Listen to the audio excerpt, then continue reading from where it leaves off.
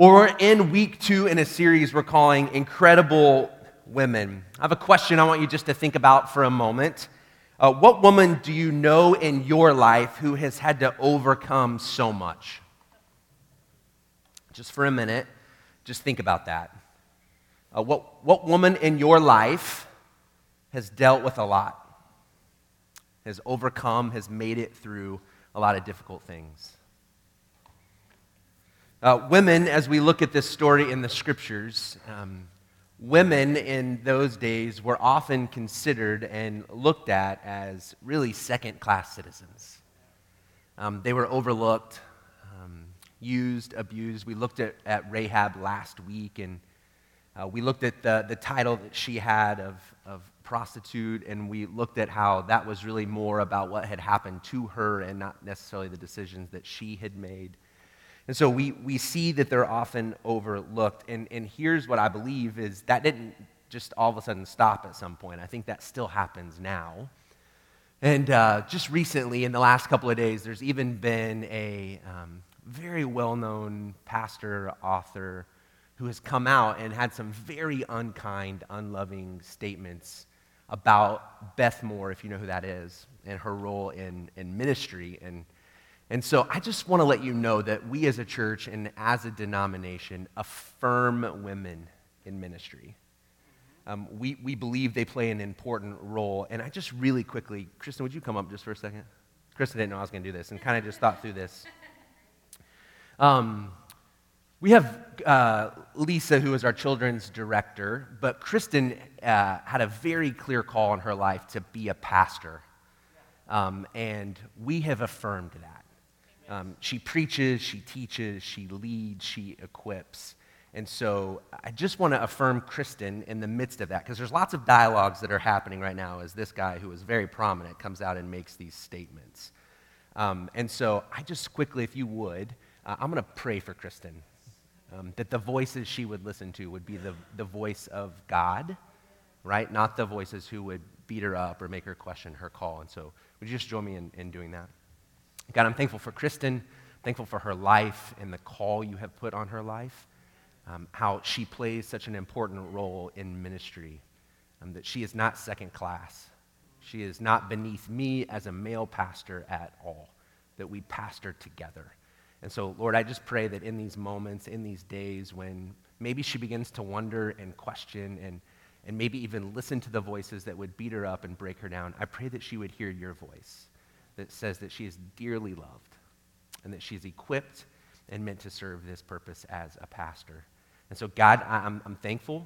I'm thankful that you see us all the same, that we are all created in your image. And so in these moments, I pray that you would affirm that for Kristen and us as a church, that we would affirm that call that she has on her life. I pray in Jesus' name. Amen. Amen.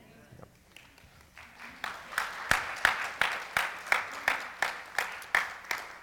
So we looked at Rahab last week. We're going to look at a lady named Ruth this week. We talked about how Rahab finds herself in the genealogy of Jesus. She's in the family tree that we see in Matthew 1. And that's significant because as you think about your family tree and you think about who you find there, if we thought about Jesus, we might think, well, only the best and the brightest and those with a clean record would be in his tree, and that's just not true. And so Rahab finds herself as a prominent person in the family tree of Jesus, and Ruth also does. There's only 5 women who are listed in the genealogy of Jesus, and Ruth is one of those. We're going to look at this story of Ruth. I was going to attempt to do Ruth in one Sunday, and then I realized it's just not possible. And so we're gonna break this up, do 2 chapters this week, 2 chapters next week. Ruth is an important book in my mind. I taught on this a few years ago in depth. We went pretty slowly through it. But really over the last couple years, as I have looked at Ruth and heard people teach on Ruth and studied, there's some new, fresh things that I want to share today. See, the book of Ruth really, for the people who often in the midst of tragedy or multiple tragedies, wonder where God is. This is a story for the people who in tough times hold on to their faith and commit to a life of integrity and commitment. It's for those who think that their ordinary lives don't matter or couldn't possibly lead to anything of significance. I'm going to assume that there's some of you in this room today who would fit in one of those categories. So again, today we're going to look at chapters 1 and 2. I'm going to kind of tell the story, but there'll be some scriptures that I want to pay closer attention to that will be on the screen. And so if you want, you can look at those. It's on page 258 in the red Bible in front of you. And I'm going to pay attention to these first few verses, and so those will be on the screen. It's Ruth 1, 1 through 5. It says this. In the days when the judges ruled, there was a famine in the land. And a man from Bethlehem in Judah, together with his wife and 2 sons, went to live for a while in the country of Moab. The man's name was Elimelech, his wife's name Naomi, and the names of his 2 sons were Mahlon and Chilion. They were Ephrathites from Bethlehem, Judah, and they went to Moab and lived there. Verse 3. Now Elimelech, Naomi's husband, died, and she was left with her 2 sons. They married Moabite women, one named Orpah and the other Ruth. They had lived there about 10 years. Both Mahlon and Chilion also died. And Naomi was left without her 2 sons and her husband. So 10 years in these first few verses. In her own hometown with her husband and 2 sons, there is this famine. And not only are they hungry, but they know their kids are hungry. And Naomi is married to Elimelech, who in the moment says, I don't know what to do. A lot of people say that Elimelech made an unwise decision here, leaving his hometown and going into a land that was known for people who worshiped other gods. That Elimelech should have just trusted more that God was going to come through in his hometown. But I just have to say, as a father, that I would do whatever it took, right, to try and take care of my kids. And I would be seeking the direction of God, right? It's not one or the other, right? And so Elimelech finds himself out into another country, into a foreign land, looking for a better place and a better opportunity to provide for his kids. This is not in any way a political statement, but a statement about the desire for parents to want the best for their children. A statement about parents in despair and not knowing what to do will do whatever it takes for their children. And this is what Elimelech is doing in the moment. But they find themselves in Moab. This would have been about 100 miles north of Jerusalem. This was not a desired location. This is not a vacation spot. I had the opportunity to live in Pismo Beach, California, and the kids that I would work with often would say, I want a t-shirt that says, I live where you vacation, right? They got to live in a place that was beautiful, and thousands and thousands of people would come into Pismo Beach every year for vacation. This is not Moab. This is not a place where people are looking to go, but it was a place that Elimelech believed he could find a way to provide for his kids. See, here's the truth, though. Israel was really not supposed to interact with Moabites. That they weren't supposed to associate with those people because they served other gods and they were not following what God wanted for them. What's really interesting, a little side note, Judges, which is the book that comes just before Ruth, it ends with a statement that talks about how there were people in Israel. In those days, Israel had no king, and so everyone did as they saw fit. Right? So there was a people group who were supposed to be following God, but because they had no king or leader, they just did whatever they want as well. But in their own ideas and thoughts, they saw themselves better than the Moabites. And so Elimelech and Naomi find themselves with their 2 children in Moab, and then Elimelech dies. So now you have Naomi, a widow, in a foreign land with no resources, with her 2 sons, who have married the wrong kind of women. That's how outsiders would have viewed this. They have now ended up in Moab, and now their boys have married the wrong kind of women, Orpah and Ruth.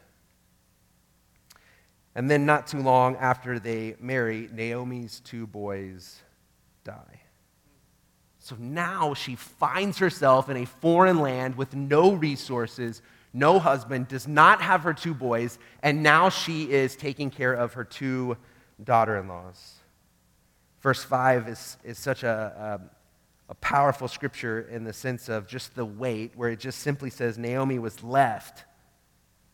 She was left without her two sons and her husband. She is grieving. And what's interesting, if you're to read the book of Ruth, there is no part in this where anyone blames Naomi. No one blames Naomi for how she's feeling or what she is experiencing. Anyone would expect Naomi to be full of grief. C.S. Lewis, who wrote The Lion, the Witch, and the Wardrobe, and a lot of other things, he lost his wife to cancer and wrote a book called Grief Observed.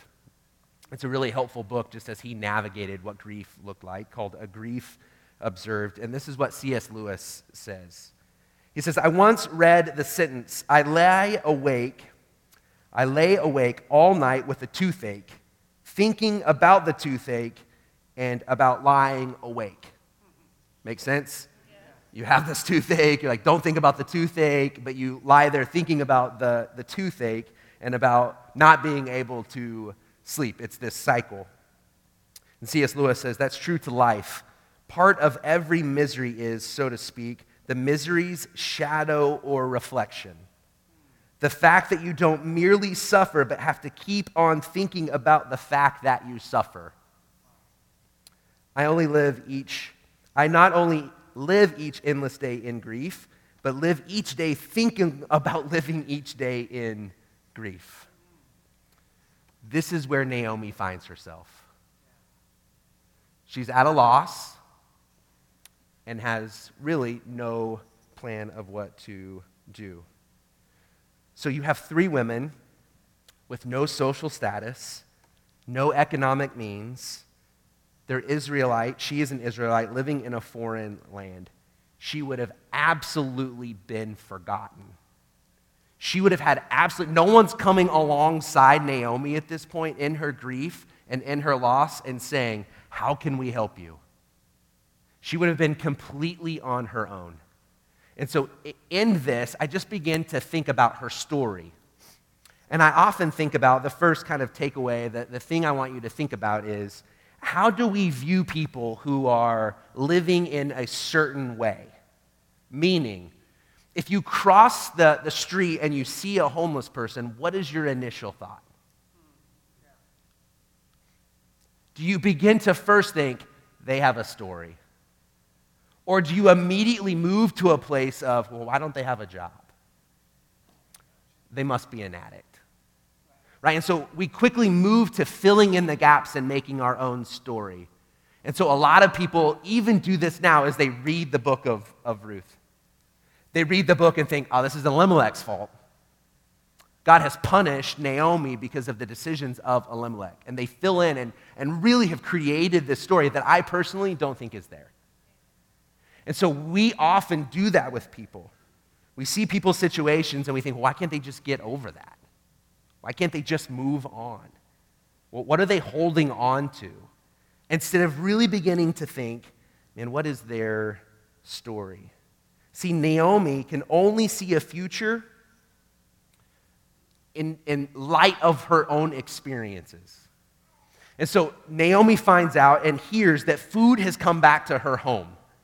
And Naomi decides, I'm going home. I'm going back. I have at least a chance there to survive. And so she begins to make her way, and Orpah and Ruth are going with her. And then all of a sudden, Naomi says, wait. Orpah, Ruth, don't go with me. Go back. The only chance you have of getting married, the only chance of you being a mother and having kids is if you go back to Moab. And both of them at first, they continue with her, and then she says, no, you have to go back. And Orpah, the one daughter, says, okay, I'm going to go back. And Naomi comes to Ruth and says, Orpah, your sister-in-law, she's got to go back. And then we have this scripture that is one of the most well-known out of Ruth. It's in verse 16 through 18. It says this, But Ruth replied, don't urge me to leave you or to turn back from you. Where you go, I'll go.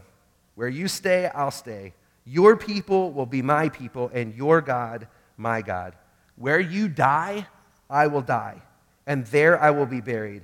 May the Lord deal with me, be it ever so severely, if anything but death separates you and me.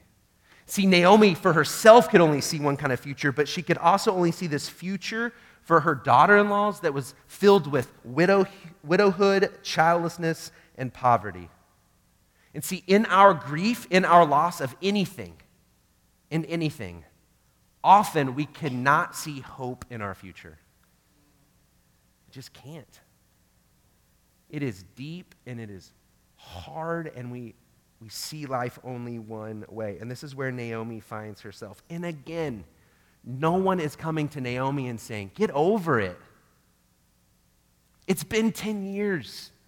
Move on. You have to. There's none of that we read in here. And then you have this beautiful picture of Ruth, where Ruth says, I'm with you. I'm with you. I know you're still grieving. I am too. And I am with you. And I'm going to be with you. Your people, they'll be my people.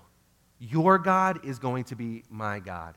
And this is what I think to be true about this, is that Naomi, even in the midst of her grief, was living in a certain way where Ruth began to notice. And Ruth began to think, man, my gods that I have worshiped looks different than the God that Naomi worships. There's something about that God. And so I think as difficult as it was for Ruth to maybe go with Naomi, Ruth also has hope. She has hope because of the life that Naomi has lived. And so can I just encourage you that you may have no idea the people that you're impacting just simply by the way you live your life. Tim Bush, who has gone to college, he's back today, and he's studying what it means to be a pastor, and we had to have a conversation for one of his classes today about evangelism and what that looks like. And we were just talking about it, and one of my thoughts was the way we evangelize is, and by evangelize I mean the way we share the good news of the gospel, right? Maybe that's a new term for you, right? Evangelism is I believe something, I believe it to be good news for me, and I want other people to experience that good news. And the way I think that works itself out best is by you living that out. Not just speaking about it, right? People care about our words, but they care a lot more about our actions. And so I think at some point, Ruth begins to see something, even in this grief-lived life of Naomi, where Ruth is like, man, there's something different about her people. There's something different about her God, and I'm willing to go. I'm willing to go and be with Naomi. And so we first, just how do we view people? Do we care about people's stories? And then two, the gift that I see Ruth giving Naomi in this time of grief is her presence. It's just her presence. I don't, again, see Ruth giving any shallow sayings or false statements, no lectures of what she should or shouldn't be doing, just her presence. The scriptures say that Ruth stays with Naomi. She just stays with her. She's willing to be with her in the midst of her grief. Catherine Sackenfield, who is a professor of Old Testament at the Princeton Theological Seminary, she says this: Ruth acts in ways that promote the well-being of others. Let me just say this, because this is one of these things we're going to spend a little bit of time on. Ruth acts in ways that promote the well-being of others. There's two different mindsets you can have. You can live in such a way where you have an inward mindset.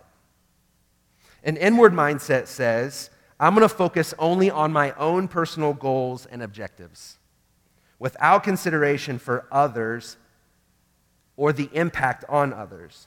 It really is about me. So if I have an inward mindset, I often see other people as objects or people who are in the way of what I'm trying to accomplish. Right? So it would have been very easy in this moment. I'm not saying anything about Orpah, but it would have been very easy in this moment for Ruth to say, man, if I go with Naomi, I may never get married. If I go with Naomi, I may never get to be called mother. So it would be very easy in this moment for Ruth to have this inward mindset. But the other option is an outward mindset. It's a mindset that begins with making more of an effort to see and understand others, their objectives, their needs, their challenges, and their circumstances. An outward mind says, look, there's times I have to focus on me, but for the most part, I'm going to look and see how my life impacts and affects other people. And so Ruth sees that. I just really, really quick. Chris, would you come up? Amanda, would you mind? You don't have to do or say anything. You just have to sit, okay? I promise. Chris, will you come up too? No, it's okay. So, Amanda, you can sit there.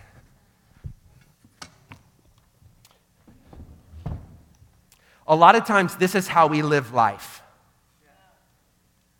Right? Kind of back to people. Chris has her ideas of life and objectives and what is most important, and she is going in that direction. Amanda has the same desires, that she has her own objectives and what she wants to do. And oftentimes, when those don't fit, we just kind of turn our backs on each other or on people, and we just continue to go in our own way. Right? And we have this inward mindset of what is most important. And oftentimes, what has to happen, Chris, will you hop up just real quick? Is we really just need one person to turn the chair.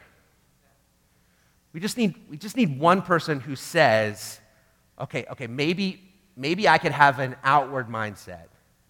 Maybe I could see Amanda not as someone to get in the way of what I'm trying to do, but maybe I could help her. And in helping her, maybe it would even impact Chris's life. Turning the chair is really, really difficult. It's really, really hard sometimes in marriages. There's conflict and there's difficulties, and it's really hard for one person to just turn the chair. Because the thought is, well, what if Amanda never turns the chair? What if she never sees me in the same way I'm trying to see her? And it's difficult. It's hard. But in this moment, okay, you guys can sit down. Thank you. In this moment, Naomi has this outward mindset. Naomi says, man, if Ruth goes with me, it may not end well for Ruth. And Ruth also could have had an inward mindset where it says, you're right, I probably should just go back. But for some reason, Ruth says, I'm going to have this outward mindset. And the reason I think Ruth does is because of the way she wants to love Naomi in the midst of her grief. And so again, can I just encourage you? Can I encourage you when you know someone is grieving? Grief comes in lots of different ways. It could be the loss of a job. It could be the loss of just an important relationship. There's lots of ways that people grieve. And don't feel like you have to fix things. Don't feel like you have to have certain words for people. Just sometimes it's your presence. It's just staying with people. And that's what we see Ruth doing in the moment. Ruth and Naomi, they end up back in Bethlehem, and you get this picture that the ladies start to whisper. They see Naomi coming, and people begin to say, is that Naomi? Is Naomi coming back home? Did you hear what happened to Naomi? Elimelech drug her off to Moab. He dies. Naomi loses her. Have you heard what happened? And then Naomi overhears it. In verse 20, this is Naomi's response. Don't call me Naomi, she told them. Call me Mara, because the Almighty has made my life very bitter. I went away full, but the Lord has brought me back empty. Why call me Naomi? The Lord has afflicted me. The Mighty has brought misfortune upon me.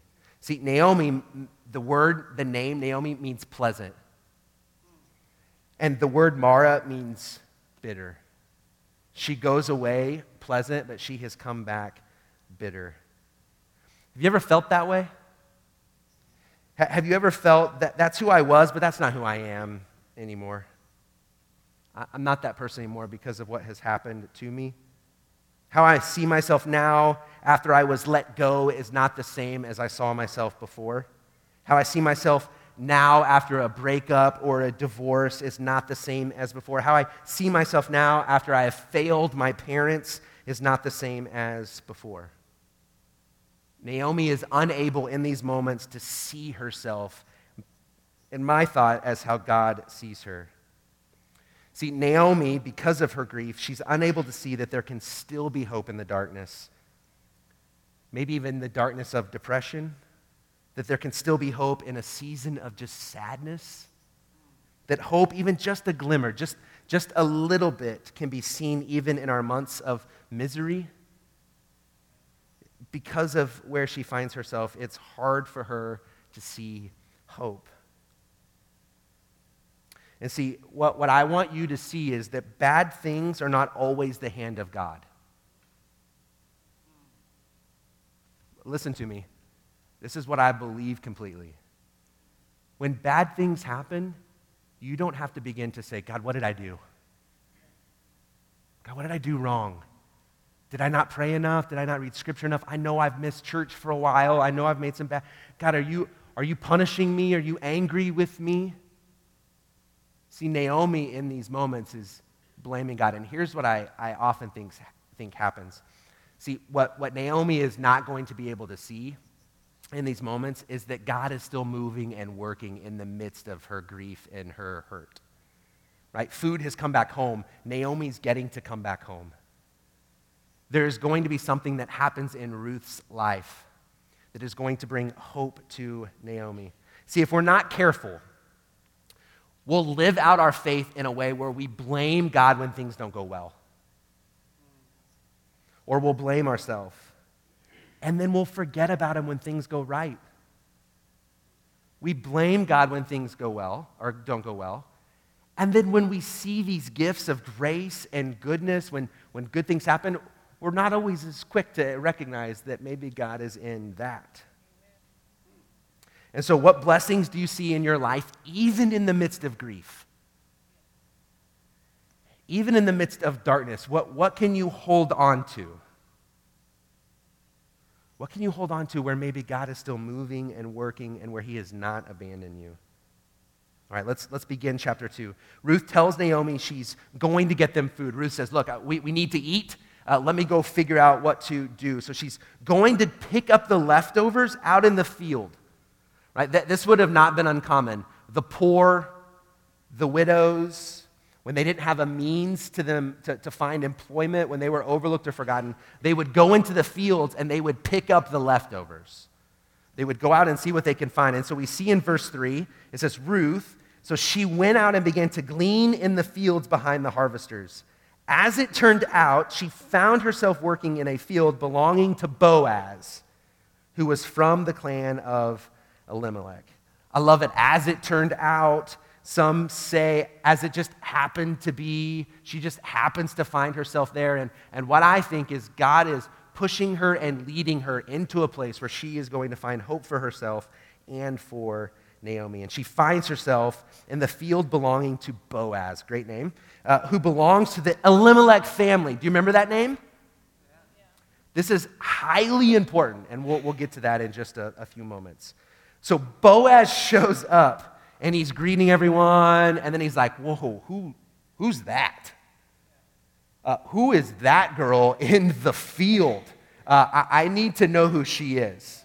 Let me get to know her. And in this moment, there's really what I think almost this love at first sight, this attraction to Ruth. There's a desire to know who she is. And he goes and begins to converse. And he knows what she has done for Naomi. Boaz finds out the faithfulness of Ruth. And Boaz says, don't go anywhere else. You stay here in my field. I'll take care of you. Let me read a different scripture real quick. Leviticus 19. These Leviticus are a bunch of laws on how to do life. And Leviticus 19 says this: when you reap the harvest of your land, do not reap to the very edges of your field or gather the gleanings of your harvest. Do not go over your vineyard a second time or pick up the grapes that have fallen. Leave them for the poor and the alien or the foreigner. I am the Lord your God. Boaz is living out the instructions that we read here. It would have been very easy for Boaz to want more. We don't really know what that looks like, do we? To want to take as much as we can, right? To acquire as much as we can. It would have been very normal and natural for Boaz to say, I see a bunch of grapes, or I see a bunch of wheat still in the field. Why haven't you accumulated that? But Boaz, I believe, knew who God was and was following the instructions that has been set before him. See, just real quickly, this scripture is about God. Right here, this scripture, Leviticus, and what Boaz is doing is a scripture about God and how he cares for and provides for the hungry. This isn't hungry as in, I'm hungry for more, I want more from. This is physically hungry. The people who are overlooked. God cares for them. God is a God of the poor. And this is a scripture about justice. This is a scripture about justice, providing for those who were overlooked in an unjust system. When women specifically had no one to take care of for them, or to take care of them. This is a scripture about justice where God says, those who are overlooked, those who are on the margins, you make sure they have what they need. This is a scripture about the people of God seeing God in people. Hold on, let me say that again. This is about the people of God seeing God in people, not overlooking people for any reason at all, and to take care of their needs. And so Boaz says, look, I know who God is, and I know what God wants for me, and I'm going to do it. And then he does more. He does more than just to say, hey, glean from my field. Don't go anywhere else. He begins to put this plan together to say, all right, workers, you're going to see that woman in the field. You make sure she has what she needs. Actually, don't just see that she has what she needs, but give her more than she needs. This is not necessarily a great business plan. This week I was gone on a leadership training in Michigan, and my wife texted me on Thursday and said, Liam, who is my 5-year-old brother-in-law, she said, Liam sold his fruit roll-up today at school for $1.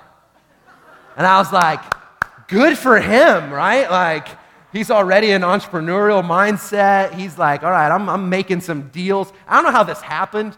I would have loved to have been there. Like, I don't know, he's like, hey, I got some fruit roll-ups. You want a fruit roll-up? Like, does he have this, like, opportunity? And so he makes $1. So then I find out, Heather texted back and she says, actually, Liam sold his fruit roll-up for $3 and then took $2 and bought some bracelet, right? And he has $1 left. This is a good business model, right? You sell to those who need something and you take the what you get and you use it, right? That is a good mindset. He's going to be on Shark Tank here in the future for some reason. But what Boaz is doing doesn't always make sense. Specifically, if you don't know the ways of God. Right? When you follow Jesus, when you are following what God wants for you, it doesn't always make sense. Especially to those on the outside. Right? The teachings of Jesus are often counter-cultural. They're hard. And so Boaz says, may the Lord repay you for what you've done. May you be richly rewarded by the Lord, the God of Israel, under whose wings you have come to take refuge. You have been searching for God, and he is going to take care of you. Ruth, you were faithful to Naomi. God is going to be faithful to you. And in being faithful to Ruth, God was being faithful to Naomi. God was taking care of Naomi in the midst of their grief and despair. All right, let's quickly get to here the end. Ruth 19 through 20. It says, her mother-in-law asked her, where did you glean today? Where did you work? Blessed be the man who took notice of you, because she comes back with an abundance. Right? And Naomi's like, what in the world? Where did you find this? Where did you go?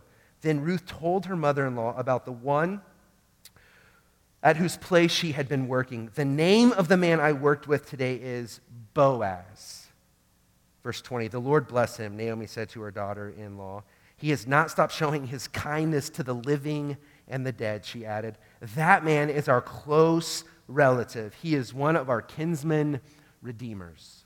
See, there was a plan when a woman lost their husband specifically, that a kinsman, a family member, should come along and take care of them. Well, to this point, there was no one. No one had filled that role. And now we see that that's Boaz. That Boaz is this kinsman redeemer. And the redeemer part is so important. See, to redeem means to gain or regain possession. Right? And this is what I think. I think Naomi in this moment, as she comes back, bitter and grieving, she finally is able to put her fingers on a little bit of hope.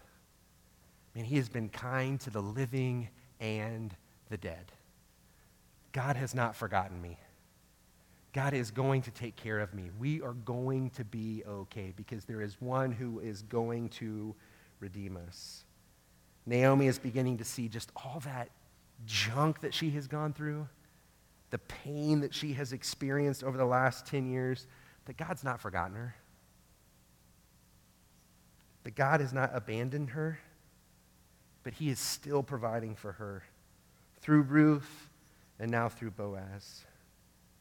And just like last week, if you were here, if you weren't, I'd encourage you, maybe you could go back and listen, but Rahab puts this crimson cord out, this scarlet cord out as a way of showing where she was at. And that crimson cord was the symbol that she would be passed over. She would not find destruction in her home. And I said that crimson cord is this picture of Jesus, right? That Jesus, through his death and resurrection on the cross, provides a way out for us. And we see here, too, that this is really pointing to who God is, that Jesus is the Redeemer.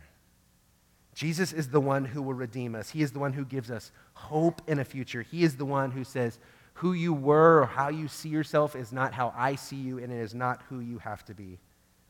He comes to proclaim freedom for the captive, sight to the blind, to find those who are lost, to save and to rescue.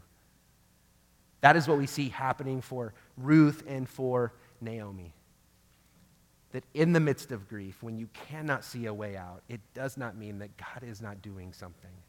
And sometimes it takes someone else coming alongside to help make that a reality. And maybe you're in one of those places. Maybe you feel like Naomi.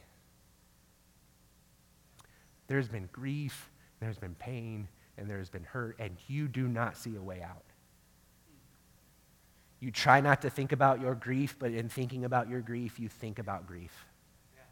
And for you, it is dark and there is no light. But can I just tell you that there is still hope? And some of you need to play the role of Ruth. Some of you just being present, of just staying with people in the midst of their grief. And see, grief, there's no timeline. Can you just hear me say that? There is no this, well, it's been fill in the blank. Right? The grief is this just every day walking through it. And it might look different in seasons. It may get easier at times, but it gets hard at times too. And so for some of us, when we play Ruth, don't feel like you have to have the right words. It's just presence. It's just, I'm with you, caring for you. And together you begin to believe that maybe hope will show up in those dark moments. And then, some of you play the role of Boaz, who fight against injustice, who fight against the things that have been set up to hurt people or to harm people, who fight in ways that says this is unfair or unkind, and you begin to help provide for people who are grieving and who are hurting and who are overlooked. And in all of that, we believe that God shows up. We believe that God is near to the brokenhearted. That's what the scriptures say. We believe that joy comes in the morning. And sometimes morning is not tomorrow, but morning is going to come. And that there is joy in that.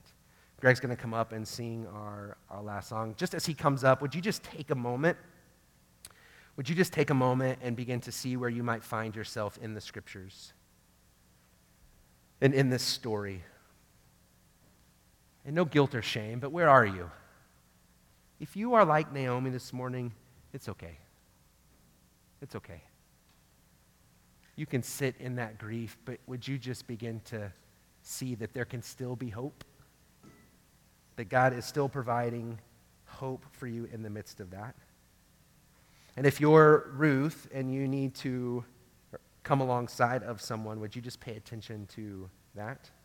But in all of this, if you have never seen Jesus as the Redeemer, the one who sees you, loves you, knows the brokenness in your heart, and provides a way out, that maybe today would be that day. That you would just simply believe and accept that he is for you, not against you. He is with you, he has not left you. And there is grace and forgiveness that is extended to you. Would you stand as I pray and we sing together?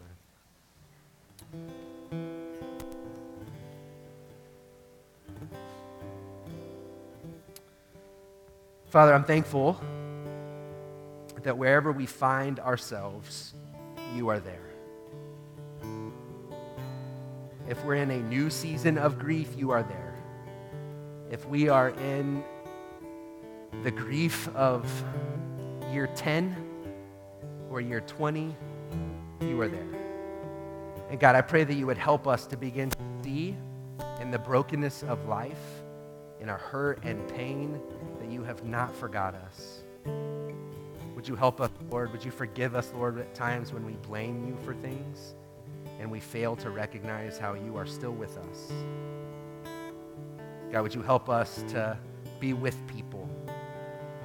Would you help us to not only have an inward mindset, but to look outward, to look at the needs of others, to not see people as objects, but as people who have been created in your image.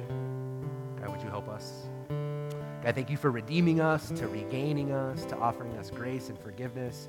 I pray that every person in this place today knows that, believes it, and may it impact their lives. I pray in Jesus' name.